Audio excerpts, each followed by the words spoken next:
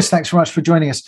Big focus on social impact. How do you see that, particularly because you're looking there at procurement for the public sector, which is a very large part of the of the built environment? Yeah, we have been in a landscape in construction, the built environment, where social impact, community benefit, social value, whatever you want to call it, has been an established part of that fabric for a decade or more now. We've had the Social Value Act in the UK legislation for some time. So leveraging community benefit from public investment is a big part of what Scape is all about, making the pound go further than just building something. And in terms of that, I suppose, what sort of projects have been involved in this? What kind of engagement have you got? So all of the procurement we do, whether it's infrastructure projects, building projects, refurbishment, or for consultancy advice, all of our contracts have social value requirements built into their KPIs and built into the ethos. We select the supply chain to do the work based on their ability in that space in part. So it's a really important part of everything we do.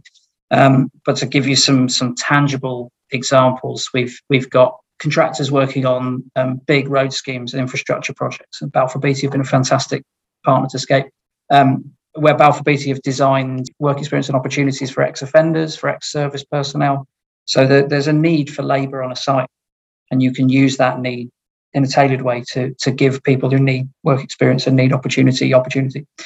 So it's about designing solutions as well as investing money and delivering a road scheme, bridge building, leveraging that expenditure to do a bit more with it. And that's one example. We have fantastic work done with schools, work experience opportunities for children to learn about careers in construction and that sort of world.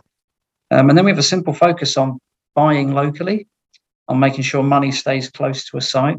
So we have some unbelievable statistics from some of our contractors, sort of Wilmot Dixon Keir, organisations who've really got very capable of managing a contract that needs some very specialist supply chain as part of it, but still managing to leverage 70-80% of the expenditure sometimes from suppliers within 20 miles of the site.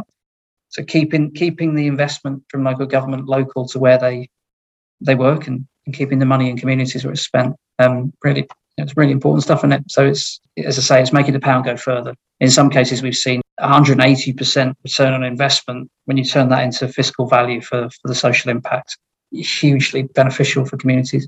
That's really interesting, Chris, because we don't normally get that kind of perspective. So really interesting to get your views there. Thanks very much for joining us, Chris. It's a pleasure. Thanks, Richard.